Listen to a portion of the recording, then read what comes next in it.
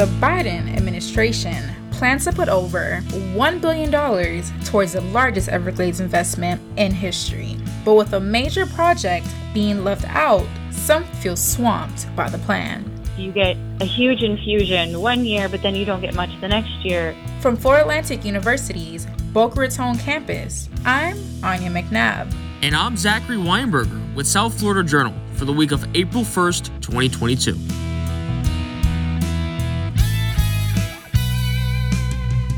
Also this week, in 2017, manatees' removal from the endangered species list alarmed conservationists. This year, manatee deaths have already surpassed previous records, reviving debates over how to protect the mammals. People say, well, they're okay right now. They may not be. The population numbers are not showing any consistency. We'll have these stories and more on this week's South Florida Journal. But first, from Boca Raton, Eston Parker III has some of the other stories making South Florida headlines this week. Bahia Mar, the home of the Fort Lauderdale International Boat Show, could be subject to new developments by the end of 2023. The peninsula is worth over $250 million and has become a controversial topic for city commissioners. Although the goal is to create a village for the public, some residents feel that the plan isn't in the public's best interests. Alexa Kislinski has the details. Under the proposed lease, Bahia Mar would become home to an additional 350 condos, along with a public waterfront promenade. The project would give control of the land to a private developer, leaving the city without a say in any changes to the site plan. If approved, the deal would bring in over $2 billion to the city. For Broward County resident Boyd Corbin, this benefits the local government more than its people. It seems like some city commissioners are giving away public park space to finance their future political aspirations. These 100-year unsolicited public-private partnerships are making some people a hell of a lot of money. Couldn't you wait until you're finished raping the city before flashing around your new wealth? With the housing market as high as it is, there are concerns about whether or not the development will be affordable. Still, Stefanos Marvemikolos, the CEO of the International Yacht Company, views the proposal as a win-win for Fort Lauderdale. I think this park here is an incredible opportunity to rebrand the city and truly build something which is totally iconic.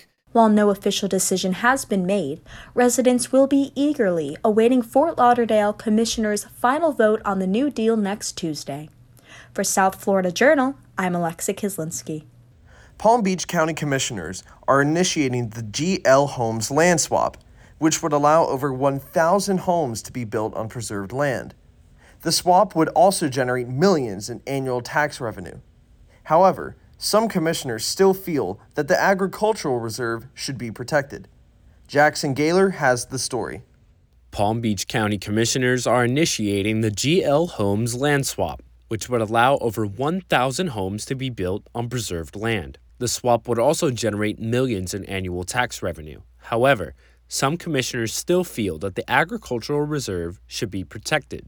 In 1994, residents were convinced by the commission that preservation of the land was a priority. County Commissioner David Kerner believes that if approved, the plan would go back on that promise. But it shouldn't be used and it shouldn't be waived and the promises shouldn't be broken so that GL can transfer 1,200 homes to a much higher value area of the county. With the vote on February 2nd ending with a tally of 4-3, commissioners intend to move forward, but still have the option to change their minds at the end of 2022. Mayor Robert Weinroth feels that the initiation will help the board come to a clearer decision. The fact that we are as split as we are lets you know that we're taking this seriously. This is not a slam dunk, and I'm certainly telling you right now that this doesn't mean that I'm going to be supporting the next step. It remains to be seen what the commissioners will decide when they revisit the plan later this year. For South Florida Journal, I'm Jackson Gaylor. Florida Atlantic University will be the first university in the state to host Bezos Academy, a tuition-free preschool. Children 5 and under from impoverished families will be selected through a lottery process. While the school is providing many resources to aid these families, activists believe one key element is missing: Taj Danaeus has the details. Funded by the executive chair and founder of Amazon, Jeff Bezos, the preschool promises year-round education with supplies and meals. They don't provide one major resource, however. Joel Herbst, FAU's assistant dean of PK-12 schools and educational programs, says that there are no plans to provide transportation. He lists alternatives to the situation. The train station on Yamato, the shuttles from there to here, and other buses that provide transportation to folks who are traveling to and from the campus. Sarah DeBoryort, founder and president of Necessities for Children, argues that transportation should be their top priority. I don't care if you figure it out with FAU or whatever it is, but then you need to figure out that transportation for that, or partner with a nonprofit that can raise funds for that and write grants for that. Resource plans aren't set in stone, as Bezos Academy is scheduled to open this fall. For South Florida Journal, I'm Taj Danaeus. In January, the American Red Cross declared a national blood donation crisis for the first time. Type O positive and O negative blood are critically needed and the most common among African Americans, but less than 3% donate. As Nadia Gordon reports, donation centers seek donor diversity. 37% of the population is eligible to donate blood, yet 70% of the nation's blood supply is Caucasian. This affects those like 17-year-old Port St. Lucie resident Najee Forrest and her two sisters. They have sickle cell disease, an inherited blood disorder most common among African Americans. Forrest says the disease affects just the females in her family, but only her older sister Shakara receives transfusions. We noticed that they would have a really hard time with finding blood. Usually it takes only a few hours or a day at the most. While donations from the same race or ethnicity are more likely to be compatible, New York Blood Center researchers have found that donation rates among Black people are low. Mary Ann Levitt, an assistant professor with FAU's College of Nursing, cites the infamous Tuskegee experiment on Black Americans as one factor. Providers need to understand what these origins of medical mistrust are and acknowledge and affirm their patients' current experiences of discrimination, as well as the hundreds of years of institutional racism. After being interviewed for this story, Levitt and her husband donated blood. For South Florida Journal, I'm Nadia Gordon. With the nation continuing to focus on infrastructure, Fort Lauderdale's renovation of the War Memorial Auditorium is on track to open this summer.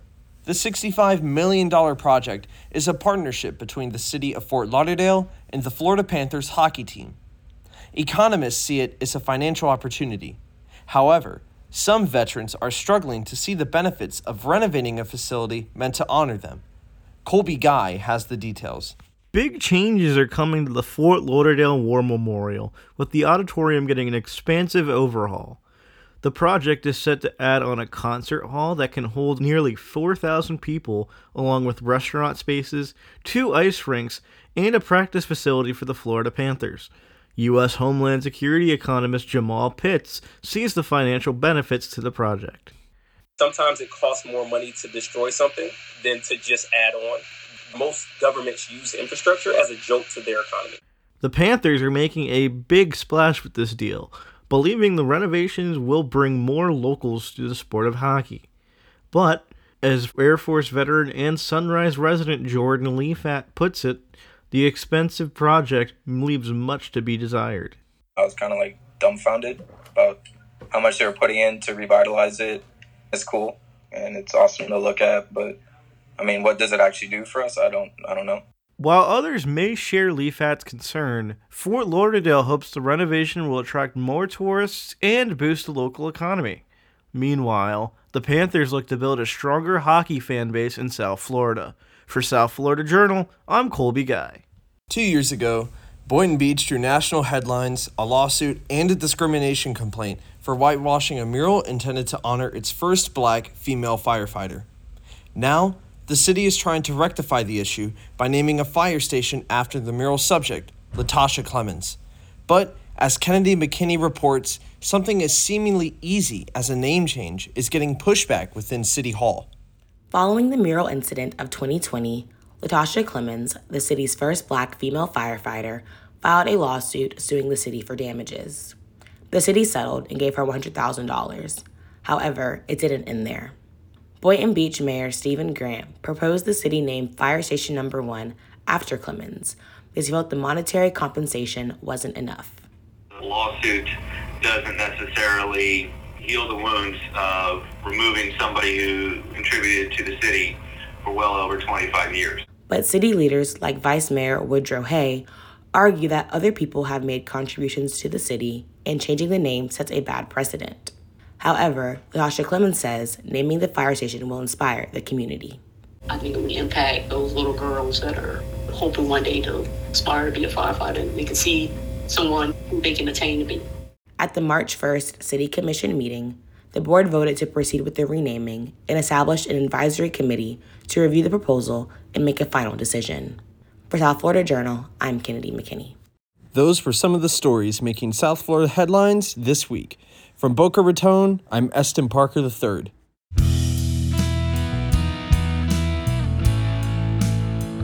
Remember to follow South Florida Journal on Spotify and follow us on Instagram at SoFlo Journal.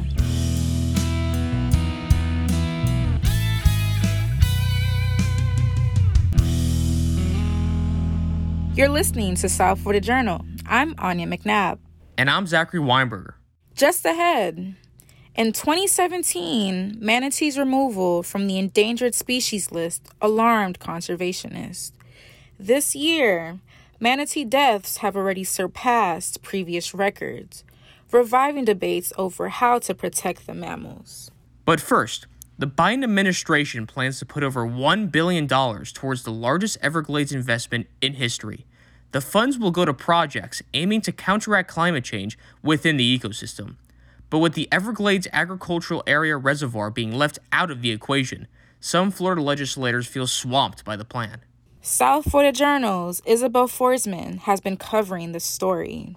This week, she sat down with Catherine Ambrosio Viejas and told her more about it. Thank you for joining us today, Isabel. Thank you for having me. So, tell me a little bit more about why the Everglades needed this funding and how they're using this money to restore it. Well, the Everglades ecosystem stretches over 18,000 square miles from the Kissimmee River to the Florida Bay. Today, the Everglades is half its original size. The bird population has declined, and there are 68 plant and animal species that are endangered. Keely Weicker, who is part of the Everglades Foundation, told me a little bit more on how important this funding actually is. The Everglades is sequestering carbon, so it's mitigating climate change. So it's sequestering carbon, it's slowing down sea level rise. By having that fresh water kind of pushing out, it's helping slow that sea level rise. And then it's also helps against storm surge. So when we think about hurricanes coming through, it can hold a lot of water. So yes, the funding is going to be a huge step. The Everglades has never received this much money before. In fact, from 1993 to 2000, the funding totaled $1.2 billion, so to receive almost the same amount in 1 year is monumental. It seems as though this funding for the Everglades is really needed. How important is it for Floridians to be aware of this project? Well, I'm glad you asked. This is so important to not only Floridians, but people across the country. The Everglades supplies the drinking water for 8 million Floridians. Climate change could have a seriously negative impact on Florida's environment, and on top of it, the Everglades restoration will create 45,000 jobs, and it's the state's greatest tool in mitigating climate change harm. Captains for Clean Water Director of Policy Jessica Pinsky describes the process a little bit more. Something that we've learned at Captains, our organization was founded by, two fishing guides who were no longer able to fish because of bad water quality on the west coast of Florida. That bad water quality was a direct result of those discharges from Lake Okeechobee. And these two young guys, they figured out very quickly that Everglades restoration was the solution to alleviating those discharges. We just need to all be aware of what's happening because it does affect all of us. The Public Information Coordinator at South Florida Water Management District, Jason Schultz, says that all CERP projects are important to the work of restoring the Everglades. Floridians remember the devastating impacts of harmful Lake Okeechobee discharges to the estuaries and the associated blue-green algae blooms that blanketed the coasts. So Schultz knows firsthand how important this donation is. A lot of money is being invested in this project. How effectively is it being spent? This is definitely a huge stepping stone for the restoration process. Although I will say some have concluded that they should have focused more on the EAA reservoir, which didn't receive any of that funding, and Weicker explained to me in a little bit more detail. I mean, just a little historical bit is that SERP was passed in 2000. And so we're now in the 22nd year of Everglades restoration. So, I mean, it's been going on for a very, very long time. And that is part of it is, okay, we have to get consistent funding every year. Because if you get a huge infusion one year, but then you don't get much the next year, right, someone has to go in and autocorrect basically where that money is going. And it's almost like the conveyor belt slows down or it stops. And so that's why we are grateful for the $1.1 billion, because it is pushing those projects across the line, but we still need to focus on the EAA reservoir, the Everglades Agricultural Area Reservoir, because that is kind of the heart of Everglades restoration. That's what's going to eliminate the harmful discharges to the Caloosahatchee and St. Lucie. And it's also going to get that water south through Everglades National Park and to Florida Bay, where they need that fresh water. Even though the funding isn't going towards the EAA reservoir, there are still many other projects to be done. We're just one step closer in restoring the nature of the Everglades. We'll be watching to see how this project progresses. Thank you so much for your insight, Isabel. You're very welcome.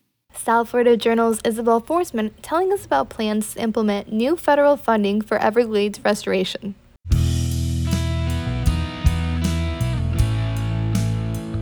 Remember to follow South Florida Journal on Spotify and follow us on Instagram at SoFlo Journal.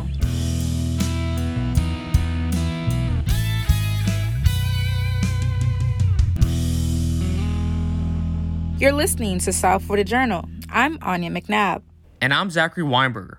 Since 2017, the manatee has only been considered a threatened species. But last year, when more than 1,000 sea cows died of starvation, some conservationists worried that the species were more likely endangered.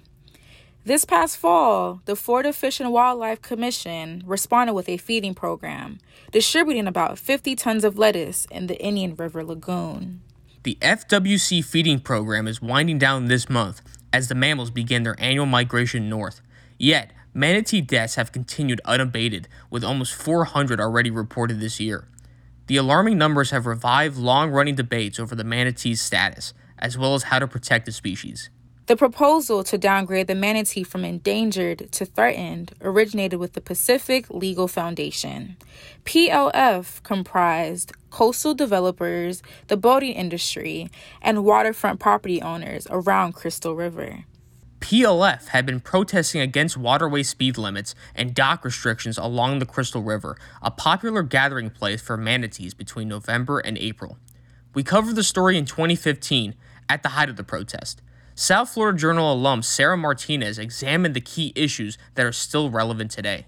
Numerous threats have kept manatees on the endangered species list. The mammal's mortality rate is higher than its birth rate, resulting in a population that rarely grows. Conservationists argue that manatees are not listed as endangered exclusively because of their current population, but rather because their habitats are constantly threatened. Dr. Maya Rodriguez is an expert on manatees. She holds a doctorate focusing on zoo, wildlife, and emergency medicine. Working as a veterinarian for the Miami Seaquarium since 1997, she is also a participant of the Manatee Rehabilitation Partnership Program. They've been around for 50 million years. So sometimes when people say, well, they're okay right now, they may not be, especially when the numbers are showing that the population numbers are not showing any consistency, and which is what we have right now. We have inconsistent right now with the mortality numbers. Being listed as an endangered species is a familiar title for the manatee. Since the 1970s, it's been protected under the Marine Mammal Protection Act of 1972, the Federal Endangered Species Act of 1973, and the Florida Manatee Sanctuary Act of 1978. Kelsey Jennings is a senior staff biologist for Save the Manatee Club. The manatees have been an endangered species since the Endangered Species Act came out. So they're an original to the endangered species list. The counts back then were quite low right when the Endangered Species Act began. So from there, it was 1973 that it came about, and they've been endangered since then. We have seen the population rise, but with the current habitat threats and everything that's going on, they're still on the list. Over the years, threats to manatees have increased. The initial reasoning behind their endangered species listing was simple. Dr. Tom Reinhardt, the research administrator with the Florida Fish and Wildlife Conservation Commission, clarifies how manatees got on the list. Habitat loss and concerns for that that was actually the original reason manatees were put on the endangered species list. They didn't have a good population estimate, but some of the main early fears were loss of seagrasses, loss of warm water springs, things that manatees depend upon. During the winter months, thousands of manatees migrate through Florida's waterways. Save the Manatee Club's Kelsey Jennings says that despite their size, manatees lack the necessary body fat to withstand cold ocean temperatures. So manatees can survive in both fresh and salt water. Depending on the time of the year, they actually live in both. The one thing they do require is water that is over 68 degrees Fahrenheit. So in the wintertime, we have warm water habitats, is what we refer to them as. That's generally natural springs, which run at 72 degrees, or power plants, which have warm water effluent from cooling off their machinery. They put the warm water back out there. So for manatees, they need to have clean and warm water in the wintertime. When water temperatures drop, manatees seek Florida's warmer waters. One of the most popular spots is Crystal River in Kings Bay on the west coast of Florida. The U.S. Fish and Wildlife Service officially designated the area as a sanctuary. Some residents are unhappy with the sanctions and restrictions that come with this status. Stephen Lamb, vice president of Save Crystal River, Inc., spoke with NPR reporter Greg Allen. For 30 years, I've watched them take one bite at a time out of our community, and whether that's rules, regulations, whatever it is. We decided enough was enough. The region's status as a manatee sanctuary frustrates waterfront property owners, limiting their ability to make changes to their own backyard. Dr. John Moore teaches courses in marine biology, zoology, and conservation at Florida Atlantic University. With research that also includes ecology, deep-sea fishes, and Florida's natural habitats, he understands their frustration. The people in Crystal River decided that they were a bit concerned under endangered status. There were things that Fish and Wildlife Service could do to prevent people from developing land or from putting in docks or all sorts of other things. And they wanted the Fish and Wildlife Service to lower the protection to threaten so that they could do those sorts of things along the coast. Members of the local group Save Crystal River argue that manatees should be downlisted from endangered to threatened. They point to a recent U.S. Fish and Wildlife Service report indicating an increase in the manatee population. Dr. John Moore recognizes the implications of the downlisting. Actually, downlisting the manatees to threatened status doesn't remove things like the boating speed limits. Those sorts of protections stay in place. The main thing that downlisting does is that all protections when it's an endangered species are mandatory, but when it's a threatened species, people can do individual petitions to lessen the protection in certain situations. And if Fish and Wildlife approves those petitions, then people, for instance, can build a dock or something like that. Population counts are very important in determining if a species should be endangered.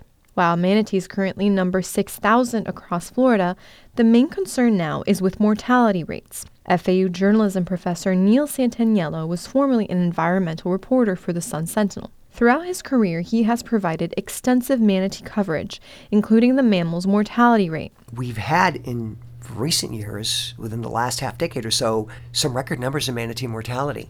2010 was a record year, and 2013 broke that record. Manatees suffer from natural and man-made threats. They can live for as long as 60 years. But according to Amber Howell, a marine mammal biologist and a research associate with the Florida Fish and Wildlife Conservation Commission, the sheer number of threats they face renders their average lifespan much shorter. Major causes of death would be boat strike as well as any kind of natural effects, which could be red tide blooms or cold stress. Manatees are very sensitive to the cold weather. Red tide, a naturally occurring algae bloom, is one of the top threats to manatees. It grows in large numbers and contains a toxic substance that essentially poisons the manatee when it is ingested. Save the Manatee Club, Kelsey Jennings, is especially familiar with the recent algae outbreaks along the West Coast. So we saw just under 300 manatees come in dead in 2013 from the red tide. We're actually seeing red tide starting again right now coming inland. There's been a huge bloom off West Coast for a while now,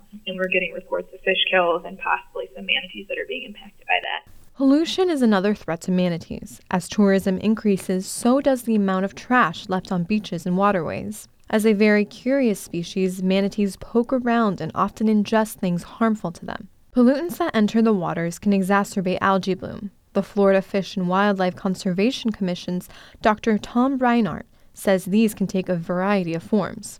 We've seen in the Indian River Lagoon massive algae blooms. Those algae blooms are largely fueled by increased nutrients. And increased nutrients is a pollutant. Organic fertilizers, other pollutants, sewage outfalls, septic tanks that are leaking can increase the nutrients in the water, which fuel these algae blooms. And those algae blooms will then shade out the natural seagrasses, which is what the manatees depend upon and eat.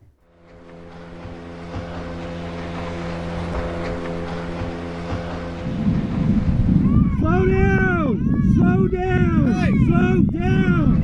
Slow down! Hey! Boats pose another threat to the species. Manatees are sliced by propellers and crushed by hulls. 2013 saw 72 of these cases in Florida, with 6 occurring in the local Tri-County area. Veterinarian Maya Rodriguez of the Miami Seaquarium frequently works with manatees in rehabilitation. One recent case involved Clarity, a young manatee hit by a boat in Crystal River.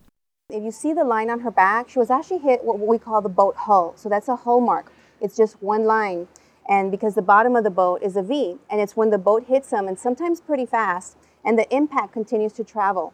On her, what happened, and unfortunately, is it literally broke her spine in two and also displaced it. So the bump that you see is actually her spine broken and displaced, and it's permanently like that. We can never put that back in place. Speeding in manatee zones is considered a crime, but Sergeant James Pike, a Tequesta police officer and water patrolman, says this is commonly overlooked by South Florida boaters. We see a lot of violations, but most of the violations are an act of not knowing the laws or the areas. I have very little repeat customers, as I call them. Stop them, give them a warning, give them a little education, and normally I never see them violating again.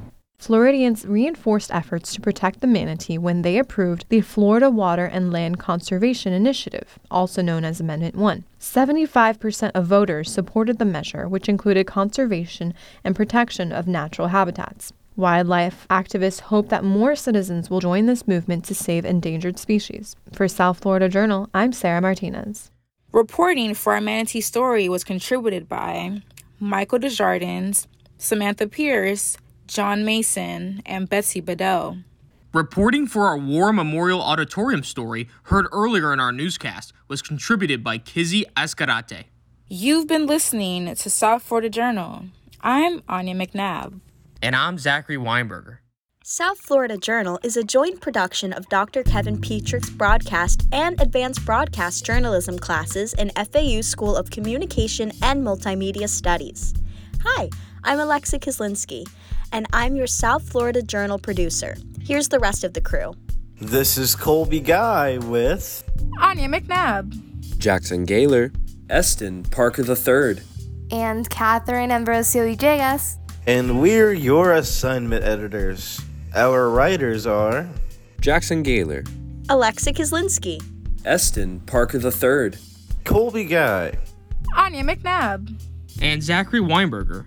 Our audio editors are Elliot Rodriguez, Brandon Bering, and Eston Parker III. But let's not forget our social media coordinators, Anya McNabb, and Brandon Bering. Stay connected and follow us on Instagram at SoFlo Journal. Thank you for tuning in, and make sure to join us for the next South Florida Journal.